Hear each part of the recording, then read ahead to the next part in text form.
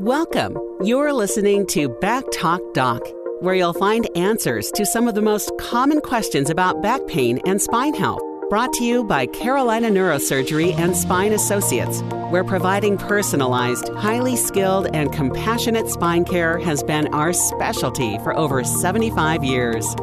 And now, it's time to understand the cause of back pain and learn about options to get you back on track. Here's your Back Talk Doc, Dr. Sanjeev Lakhia. Welcome back to another episode of Back Talk Doc. Again, I am your host, Sanjeev Lakhia. I am a osteopathic physician by training, board-certified physiatrist, recent graduate of the Andrew Weil Center for Integrative Medicine Fellowship. And it is my passion in life to present to you many different perspectives on how you can deal with your back pain, your spine injury, really from a holistic viewpoint. And those that have had a chance to listen to recent episodes, we really looked at it from a structural lens, a physical lens, rehab lens.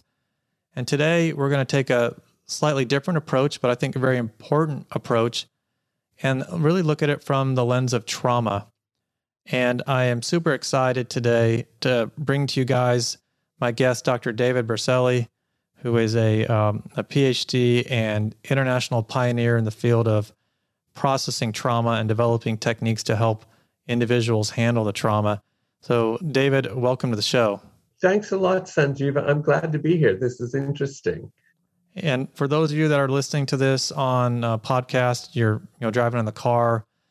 We are also recording this. Check out our YouTube channel for Carolina Neurosurgery and Spine. We're doing a video version of this as well, and I think you'll find that helpful. David, let me introduce you to the listeners. You have an extensive background. I think it's really unique. Again, you are an international author, presenter, and trainer in the area of trauma intervention, stress reduction, and resiliency and recovery training. That sounds like something everybody needs. David has lived in and worked in war-torn areas and countries, natural disaster zones around the world, and specializes in recovery with large populations. Dr. Berceli is also the creator of a revolutionary set of tension and trauma release exercise, and we're going to get into that today. He's the author of 3 books about releasing tension through therapeutic body tremors. His academic career includes a PhD in social work with master's degrees in clinical social work, theology, and Middle Eastern studies. He's also certified as a massage therapist, which I love because I know that means he's got his hands dirty a little bit through his career, and a bioenergetic therapist. So a really, really unique background, and obviously one that you've turned to a lifelong passion to help other people. I got introduced to your work through 2 means. Number one, doing some personal work with a friend and colleague, a energetic healer, Susan Cowan Morse, and we'll link to her website as well. She does wonderful work one-on-one with people. And we were talking, and she said, Sanjeev, I think you could benefit from this type of work that Dr. Berceli's put out in the world. So I've had a chance to try your techniques personally, and we can talk about my experiences with that later. And then also through my training with the Integrative Medicine Fellowship, we've been introduced to your work through lectures on neurogenic tremor. And I know you've done some speaking through Dr. Weil's program on numerous occasions. So this is a real delight to get you live and able to kind of run through the work that you've been doing. So anything else that you want to add to your bio that people should know about? No, I think that covers it all. I think the most important thing, aside from all the academic stuff, is that I did live in a lot of war-torn countries, and I worked and lived in a lot of countries where there are natural disasters, which is what led me to figure out how do we help tens of thousands of people heal from trauma rather than having to rely on something like individual counseling or therapy, which none of these people would ever have access to. So I had to really simplify my approach to understanding trauma, and then how does the human organism or the human person resolve that trauma. I love that. I was listening recently to a podcast off of Mind Valley with Vishen Lakhiani, and he says that our problems are too small. And, for you, you're thinking grand, you're thinking big. For me as a clinician, I'm interacting with people in pain on a one-on-one level. And I think when you merge those approaches, you can have really outstanding results. Talk to the listeners a little more before we jump into the topic of the day, which is the work you're doing with the TRE. I want to hear more about your personal journey. I've gone through one of your books. I've definitely looked at a lot of your materials, but I don't have quite the sense for what was the match that lit the flame for you to really dedicate your life to helping people with trauma. Okay. So the match that lit it was actually living in war. And I was in one of the Middle Eastern countries. I won't explain where, but I was in a bomb shelter and we were being bombed by mortar shells. And so all of us were in the bomb shelter together, all crowded in there. And I had two little boys sitting on my lap, one on each leg, and they were facing each other. So I had my hands on their backs. And during the bombing, these two little boys, about 2 years old, they were tremoring, almost like they were shivering in cold, but it was very hot there. They were tremoring through their whole body. And I could feel it in my hands, and I was fascinated by it. And so as I looked around the room, I saw that all the little children were actually shaking like this, uninhibited, just in complete terror. Their bodies were shaking. But when they got to be about 11, 12, or 13, I could see that they were starting to shake, but they were trying to inhibit the shaking. And then the adults were not shaking at all. And I thought, oh my God, I'm seeing something organic in the human body that we somehow train ourselves out of. And I associate it with crying. As a 2-year-old, if you fall and you hurt your knee, you cry freely. But when you start to become in teenage years and you fall and hurt your leg, you could even break it. And you may start to cry, but you'll try to inhibit it. And then when you become an adult, adults even tell you, I don't even know how to cry anymore. So, but that pulsation of crying is such an organic mechanism in the human body. We need it, but we have trained ourselves out of this behavior. So when I was in the bomb shelter and I looked at this, when we came out, I asked some of the adults, I said, do you ever tremor or shake the way the children do? And they said, oh, no, we don't do that because we don't want them to think we're afraid. And it was the perfect answer because it made me realize, oh, my God, we train ourselves out of these endogenous rhythmic movements of the human body that actually are designed to help us reduce stress or release trauma. So those 2-year-olds were actually healthier by tremoring than the adults were, who simply froze that mechanism and didn't allow their body to discharge the excited charge that was being created by the mortar shells. That's just an amazing observation. I mean, that is so true. So through our own paradigm as adults, where we feel almost shameful if we show emotion, you had the ability in that moment to observe and ask questions. That's just a brilliant observation. And then that led you to asking more questions, right? Well, what it led me to do was say, wait, we already know we do this with crying. Why do we do it? Because we have defined crying as weak, vulnerable, insecure, frightened. So it has nothing but negative qualities. So as we grow up as adults, we want to demonstrate we're strong, we're secure, we're able, etc. But we've missed the fact that crying is what helps make us strong and secure.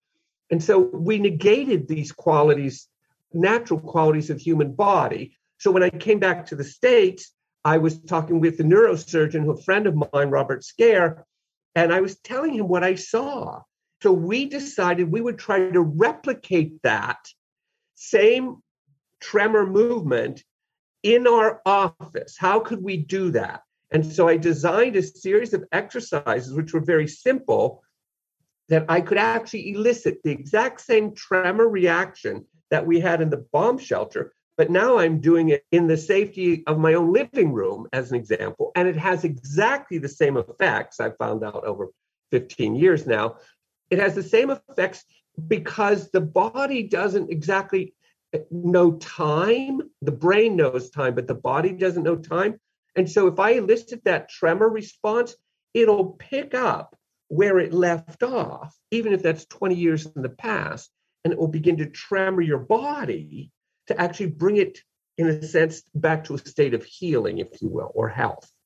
This sounds like you're able to voluntarily initiate what up until then was an involuntary nervous system response to promote healing. It's almost like how we now know you can actively do certain breathing techniques to your advantage. And you're now taking what you observed to be an involuntary mechanism in the moment of danger, and you've figured out a way to develop an easy to learn technique that you can do on demand in the comfort of your own home and get the same benefit. Exactly right. That's all that I did. And it is sort of like breathing. We can affect the change in our body, breathing techniques to calm down the heart rate, or even our blood pressure, as an example. We have access to our nervous system as well.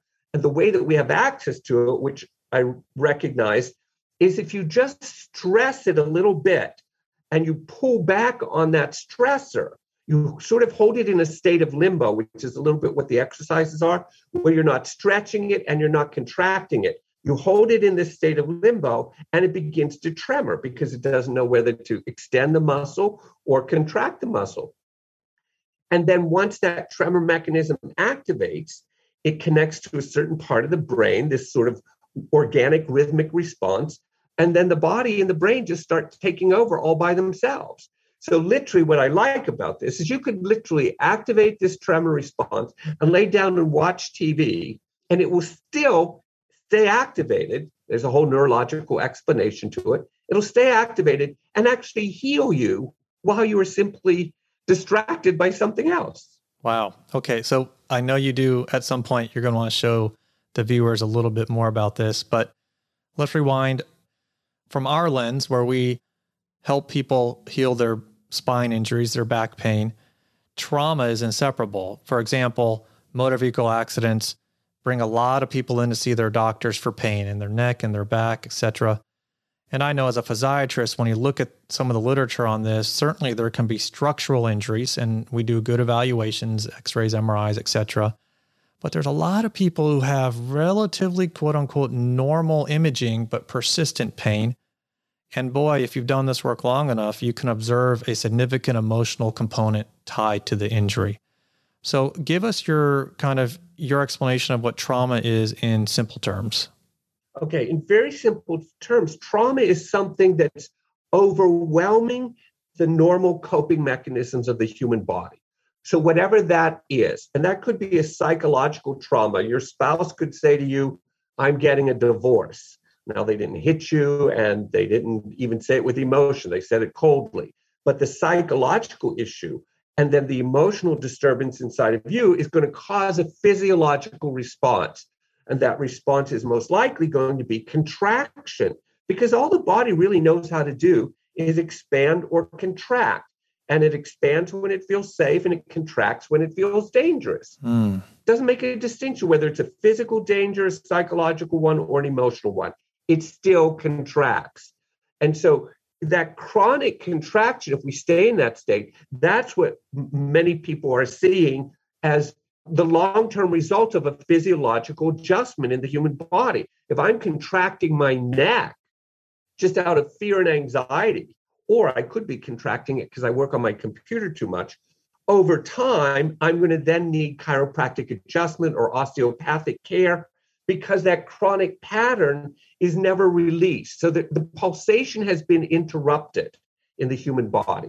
And that's what we have to do. There's an endogenous pulsation where it expands and contracts throughout the entire day. But we can squeeze it and hold it in a contracted state for very long periods of time. And that's what creates these chronic stress patterns or chronic pain patterns in the human body. We have to go back to appreciating this endogenous flow of extension and contraction. Yeah, I'm glad you mentioned that. This is a point of discussion in my osteopathic training back in the day, where we really felt like there was a normal, almost like a diurnal cortisol cycle, or, the circadian rhythm. There's a rhythmic movement to the fascia within the body that you can palpate. And that's like the basis for osteopathy. Is this what you mean by when you say trauma is stored in the body? Yeah, exactly. Because you mentioned fascia, that's one place that could squeeze very, very tight and hold that pattern. If I'm in a car accident, as an example, even if I'm not injured, I'm just sort of jolted into a shock of surprise.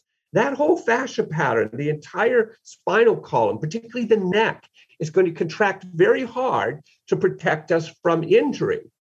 But then the question was, that movement completely without our consciousness. Our body moved itself naturally in that way.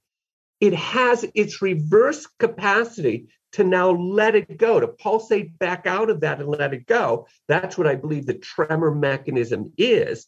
It's the release of that, and it should activate organically after there has been some shock to the person. And from my experience, and many people have been doing TRE for years, they actually have seen that where they might have been in a mild car accident, but they already knew how to tremor because they'd been doing TRE. And right after the car accident, their body would begin to tremor. It would take about 30 minutes to an hour, and it would actually release the entire contracted state. Why is it important for people who suffer these injuries to be able to have a mechanism to release this trauma? Because unfortunately, what we've done is we've trained ourselves not to let go of control. We don't like that. We're a controlled culture. So let's use a car accident as an example. People contract after the car accident. They might even start to shake where they're trying to get their driver's license out of their wallet or something. And what do we say? The police officer will say, oh, they're shaken up by it, but they're not hurt. See, so immediately we see they're shaken up by it. And so they see the person shaking, but the person thinks, I've got to bring myself back under control again. I've got to be back under control. But then when they go home, what they do is they'll have alcohol or take some sort of aspirin or something to try to medicate themselves to let go and relax. But that's only a temporary solution. It might relax the muscles temporarily, but it's not releasing that chronic pattern that was created at the time of the accident. See, so yes, the human body actually must have its capacity to both contract unconsciously, because we don't do the contraction, and it releases itself unconsciously, meaning we don't need the cortex to direct this. It's from a more primitive part of the brain. Yeah, I was speaking with a patient recently and trying to explain this, and what resonated with them was this idea of, and I think I got this maybe from some of your materials, when an animal escapes attack, what do? They don't get PTSD. You know, a deer doesn't get PTSD if a wolf's trying to attack it. They actually, and I don't know, I think you might have shown the video or in one of the presentations, they shake it off. Yeah. And then they go drink some water from the stream and go on to the next moment, still being a deer. And I think it's our frontal lobe gets in the way of ourselves. Oh, very much so, because it's the mammalian part of the human brain that produces the tremor response, see? And that you're right, mammals, unless they're kept in captivity and torture, but if they're out in the wild, they can be scared by tigers every day, as an example. But like you said, they don't have post-traumatic stress from it because they have their contracted reaction, run away from it or escape. And then when they're done, they go to the watering hole, their body begins to tremor. We see this with dogs in a thunderstorm, as an example. They start to tremor. And what they're doing is tremoring out the excited charge. It's basically burning off the adrenaline that's helping to create the contracted state. Excellent. All right. Let's open up some space here. I think you have a video that you want to share a little bit about the technique, and then we can dive into it a little more. Yeah, I'm going to show you two videos. They're only a minute long. Great. The first one is a video of an animal where you actually see this animal being attacked by a leper.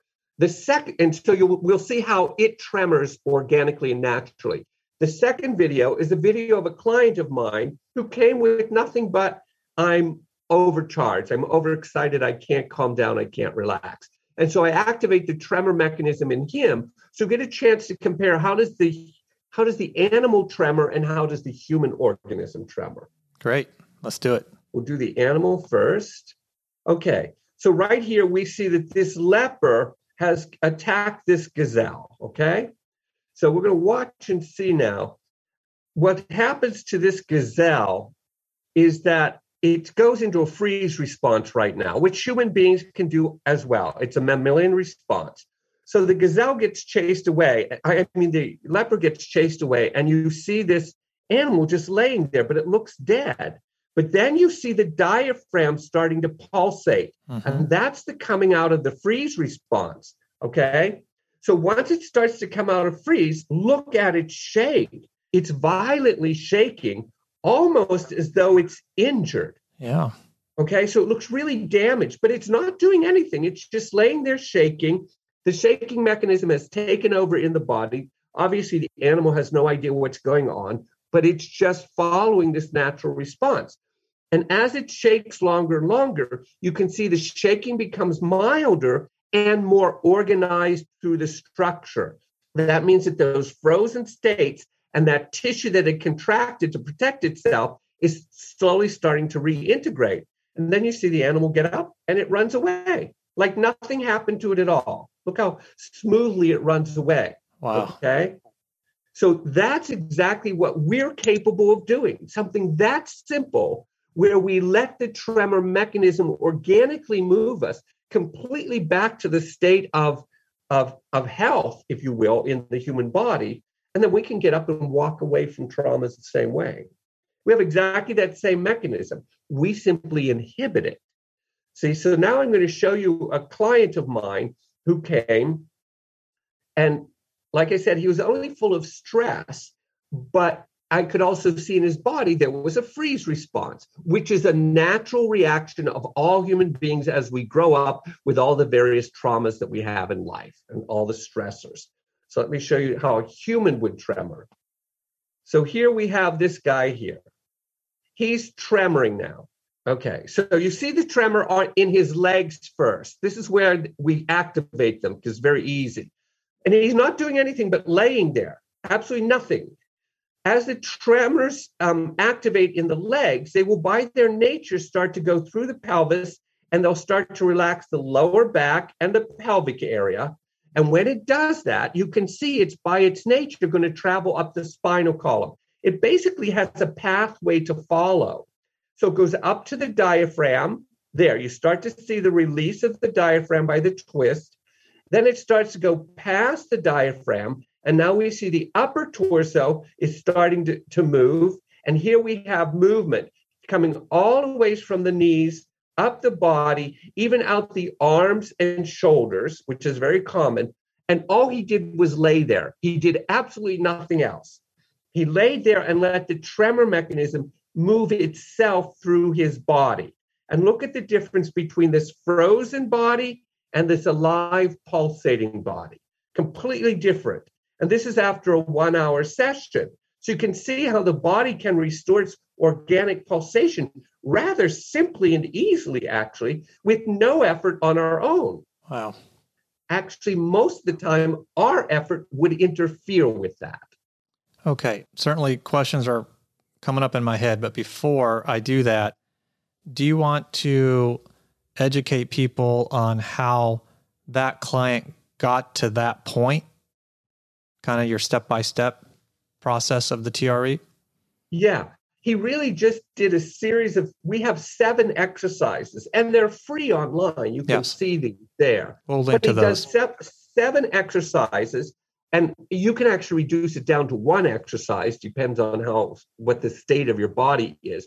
But the point is the exercises are designed to keep the body in a sort of a state between extension and flexion, meaning it holds it in this state. It doesn't allow it to get too tight or to get too loose. And in that state, I think it's the muscle spindle fibers that begin to charge up. They activate the tremor response. And then at that point, it's actually part of the nervous system reaction. So you don't have to concentrate anymore. Okay, so let me clarify that. The exercises, and we'll definitely link to some of Dr. Berceli's videos on YouTube, which he has, but they involve things like, if you're curious, and correct me if I'm wrong, but some squats, some wall chairs, some hamstring stretches, psoas stretches. We're kind of holding things to fatigue. And my initial thought was those exercises were designed to fatigue the leg muscles, the adductor muscles, not completely, but just to the point where they kind of let go. Is that half right? Yeah, that's pretty right. We're trying to fatigue them a little bit, so we make them a little tired. So we take away that tight holding pattern of everybody's bodies. So we fatigue them a little bit and then stretch them a little bit. Stretch them. And it's that combination of fatigue and stretching that actually helps elicit the tremor reaction. So is it reasonable to say that someone could get into the tremor reaction after any sort of workout? Let's say they do the elliptical and do some stretching. Could that be enough? Then they could lay down and start to initiate that? Yeah, I have a lot of military, and that's what I tell them to do. Don't do my exercises because they're basically useless. Their bodies are very strong and very fit. So I tell them, just do whatever exercise routine you do. But the significant one is the last one. It's called exercise number 7. And that's where they would lay on their back, put the bottoms of their feet together, let their knees fall open. In yoga, that's called the butterfly position or the frog position. Mm-hmm.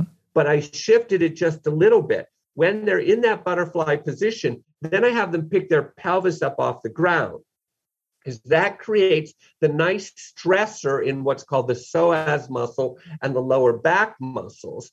And that stressor helps to elicit the tremor response as well. Then they can set their pelvis back down on the floor and then close the knees very, very slowly. And they'll be able to feel that tremor reaction begin to activate. Okay. And then for someone wondering, then this whole process from, okay, let's say you just got home from work and kids are busy and you got an hour before dinner. We're talking about maybe 10 minutes to go through the exercises to get to the point where you can lay down and do the neurogenic tremoring for a period of time. Is that accurate? Yeah, that's accurate. I tell people do about 10 minutes, do the exercise for their first time doing it so that they understand how to do it and they can activate the tremors.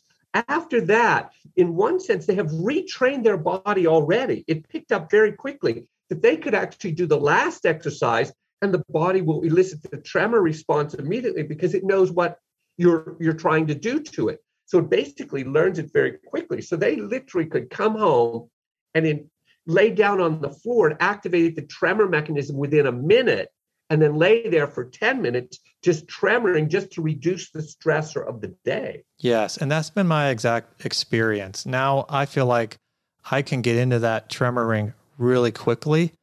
And one thing that I've wondered though, and you mentioned here, is like the duration of the tremoring. When we did this in our group work, in our fellowship, a lot of people were asking, well, how long? Do you let it go? Is it, if you stop it too soon? Is it harmful? Give us some of your feedback on kind of, let's say, a prescription, so to speak, for someone who has trauma and wants to over time improve. Yeah. The prescription is a little bit complicated as we would expect it to be. Yeah. But here's the deal. I tell people to start with 10 to 15 minutes of tremoring. That's all. In that process, they'll learn, whoa, I love this. I want to tremor longer. So they might tremor for half an hour. Or they could feel that the tremor mechanism just finally got to their shoulder where they've been having pain. They can feel the shoulder starting to release, so they want to stay longer. So then I say, okay, then follow that. But here's the problem. If you're tremoring and it goes into the diaphragm and you start releasing sobbing because you had a relative recently die or something like that, the sobbing is very good because that's part of the release and the integration of the emotional state. But you might want to stop the tremor mechanism there and then respect that you're sobbing and there's sadness and sorrow and pain. Same thing with if you work with people with a lot of chronic lower back pains. Well, I tell them, okay, let the tremor mechanism go there.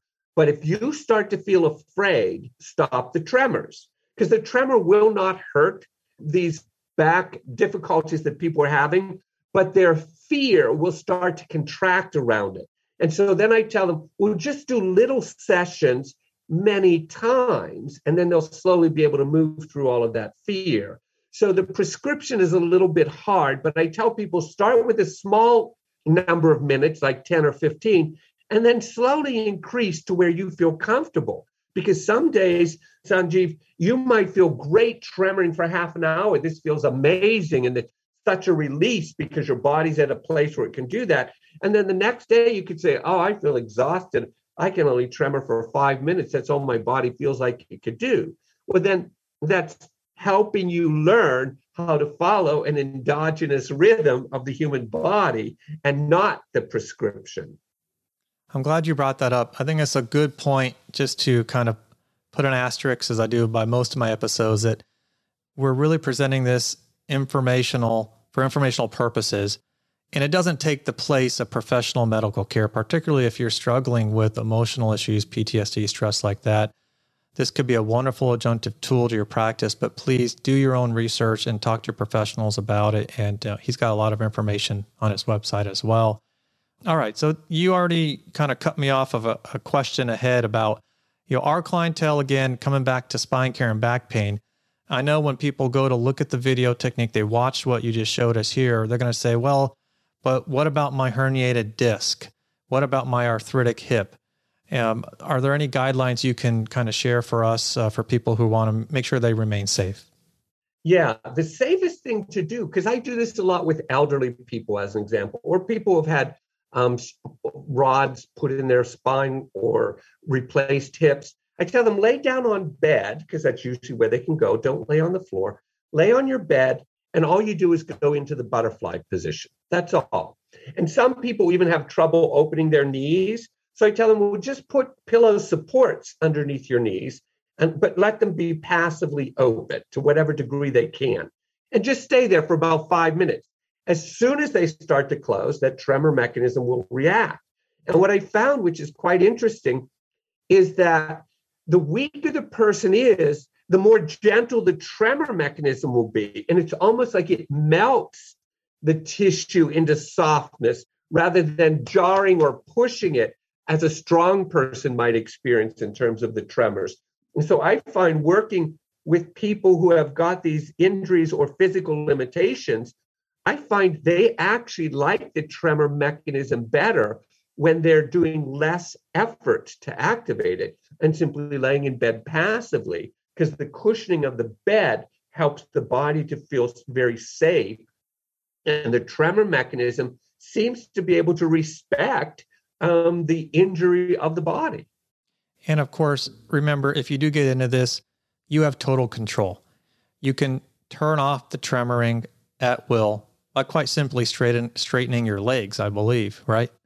So it is an involuntary tremor, but you still have voluntary control over it, and you can turn the switch on and off when you want. It's a funny paradoxical experience. And I tell people, you actually are in control of an out of control experience.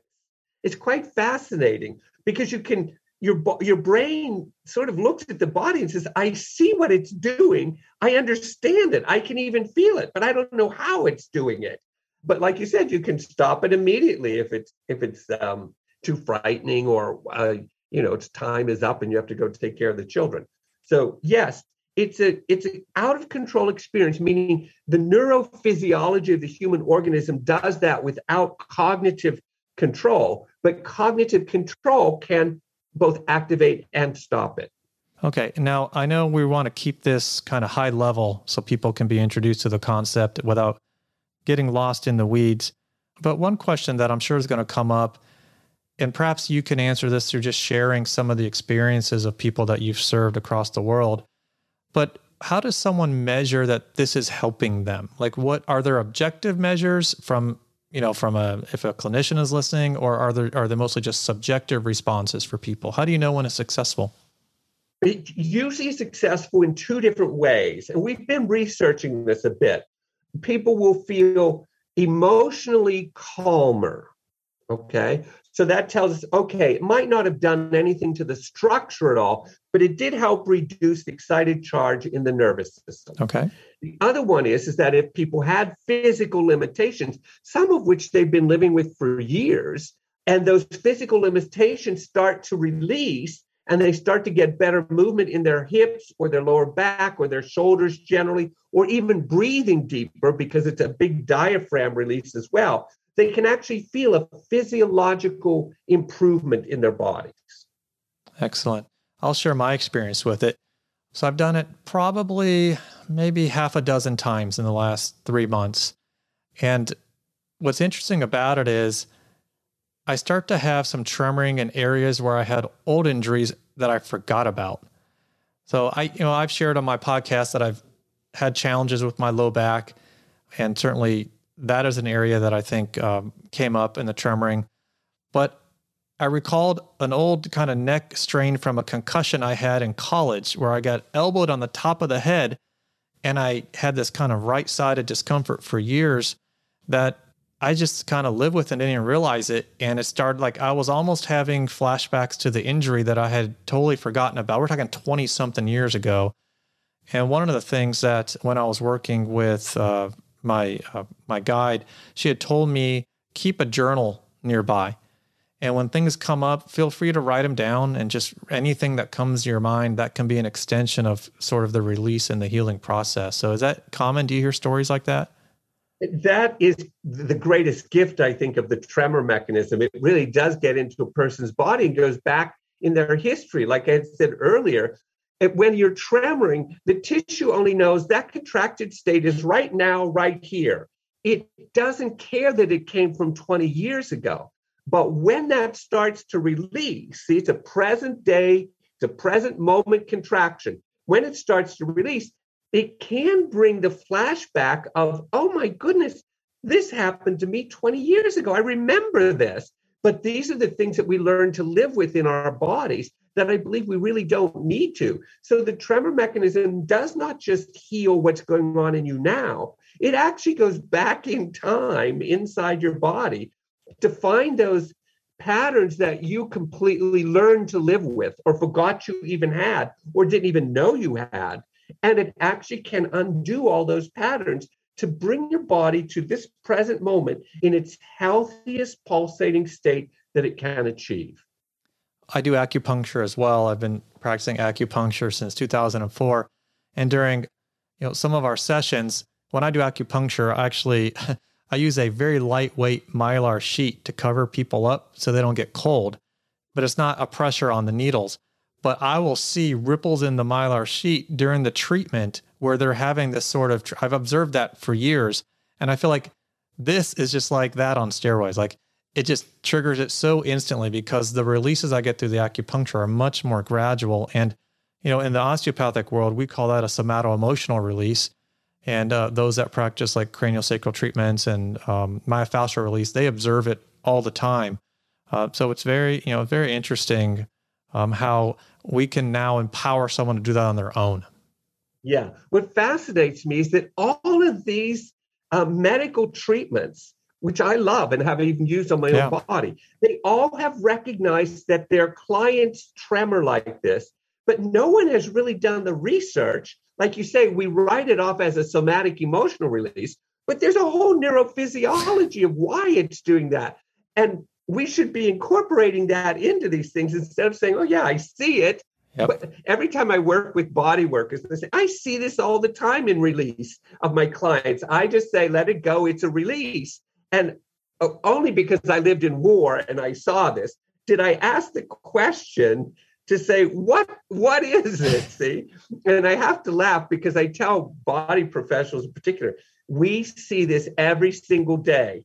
Why didn't one of us just say, wow, what is it? Maybe we should explore it. Does it have any useful potential for us? So I love your statement. Yes, we do see it. I was just simply curious enough to say, I'm going to find out what that thing is and see if it can help us. And if so, how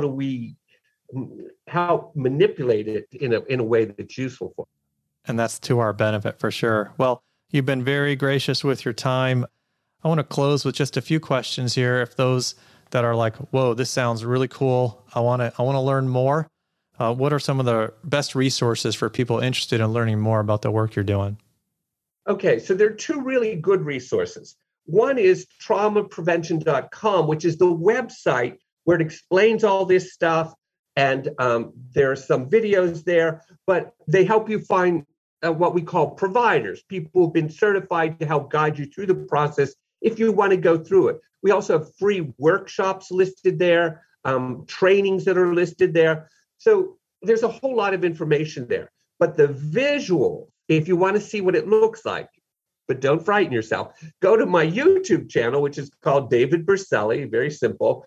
And I have collected videos of people all over the world tremoring just to show what it looks like, because it's very different in every single body, because we all have different histories that our bodies have experienced in life. But I try to show in very simple ways, here's what's going on. And I can even have the client make their own intervention in their own body in live time. And you see that the intervention I suggest that they make actually begins to change the tremor mechanism.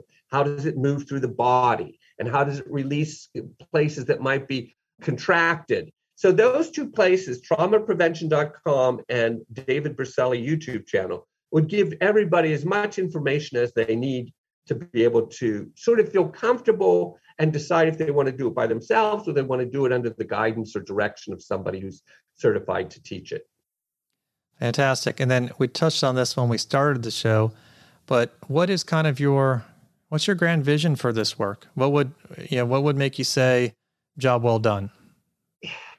I'm not sure I'm going to see it in my lifetime, but I would say that a job well done would be when the medical community takes this up and recognizes its therapeutic potential and begins to incorporate it into their medical prescriptions, if you will, for the healing of their patients or their clients.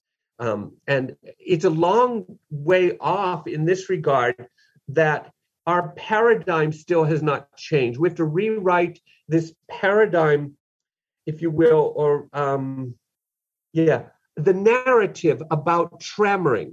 We even have medication to stop people from doing it, different from actually eliciting it and saying this has tremendous value, let's use it. So we have to shift that narrative, and it's not being shifted now in medical. Yeah, and even in society, just going back to your analogy about crying, really starting to understand, if the body was created perfect and has its own innate healing mechanisms, we should be trying to understand these and their purpose instead of just suppressing them. And I think there's headway certainly being made in terms of an idea that people want more holistic approaches to health. And, they're really starting to understand you can't solve every pain with a pill, a shot, or a surgery, although it obviously has its place, especially given the work that I do on a day-to-day basis. All right. Now, for you personally, I always like to get a little bit of personal feedback from people about their health habits and tips. And what's kind of your go-to routine to keep your mind, body, and soul thriving? Well, it's obviously going to be nothing more than, in a sense, what the medical model says. I need certain amount of time in the day where I'm completely silent and still, stops the noise in my head. But I also need to have a diet that's healthier, at least on the healthier side of the food chain, and some sort of exercise, because that truly embraces what the entire organism is. It's mind, body, and energy, if you want to call it that. So I've got to move it as much as I have to have it keep still, and I have to provide it with the nutrients that it needs to be able to continue its pulsation in a healthy way. And that's hard for all of us to do. But what I really do find is even if you just break it down into 10 minutes, 10 minutes of stillness and quiet, and even add one more healthy nutrient to your food, and maybe even if you just walk for 10 minutes, just that alone has a significant impact on the way the human body can self-regulate in a healing way. And I know that's hard because everybody has busy jobs and stuff like that. But if we broke it down into smaller pieces, I think more people would be able to achieve this. Yes. And so when do you incorporate the TRE for yourself? I do it every morning when I wake up before I get out of bed, because I don't know why, but I find that my adductors are very tight when I wake up. So then I just go into the butterfly position and wait, and the tremors will activate. And then before I go to bed, I do it as well, because it's interesting. It has both sensations. When I do it, when I go to bed at night, it actually calms my body down. when I do it in the morning and I get rid of that tension in the adductors, it sort of wakes my body up. So I use the same mechanism for actually two entirely different responses at two different times of the day, and it's very effective in both of those situations. And then lastly, again, share the names of the books that you've written on this technique. Oh my God, I don't remember them. I have 3 books. You've got a lot. Yes. You know what? I'll spare you. I have links. I'm going to put links to them for people in the show notes, and they can look at that. Because in my books, I try to give simple explanations again, and I give all the exercises so that I want people to try to understand this so that they can embrace it and not feel that they're dependent on somebody else to take them through it. I just posted a YouTube video today of a family, of a husband and wife and 2 of their children. And I demonstrate how they do TRE together as a family to reduce their stress as a family. And that's what I'm trying to promote now. Wow. Is families working together to reduce stress rather than working as individuals. Okay, folks, again, Dr. David Berceli is traumaprevention.com. We're going to put all his resources and links in the show notes. I hope you found this to be fruitful, at least generate some curiosity and take a look. Add it to your toolbox to help you stay healthy, out of pain, and emotionally well. So, David, thank you for your time. You've been very gracious today. It was an exciting conversation, and I look forward to speaking with you further in the future. Thanks a lot, Sanjeev. That was fun. Thank you for listening to this episode of Back Talk Doc, brought to you by Carolina Neurosurgery and Spine Associates, with offices in North and South Carolina. If you'd like to learn more about Dr. Lakia and treatment options for back issues, go to backtalkdoc.com. We look forward to having you join us for more insights about back pain and spine health on the next episode of Back Talk Doc. Additional information is also available at carolinaneurosurgery.com.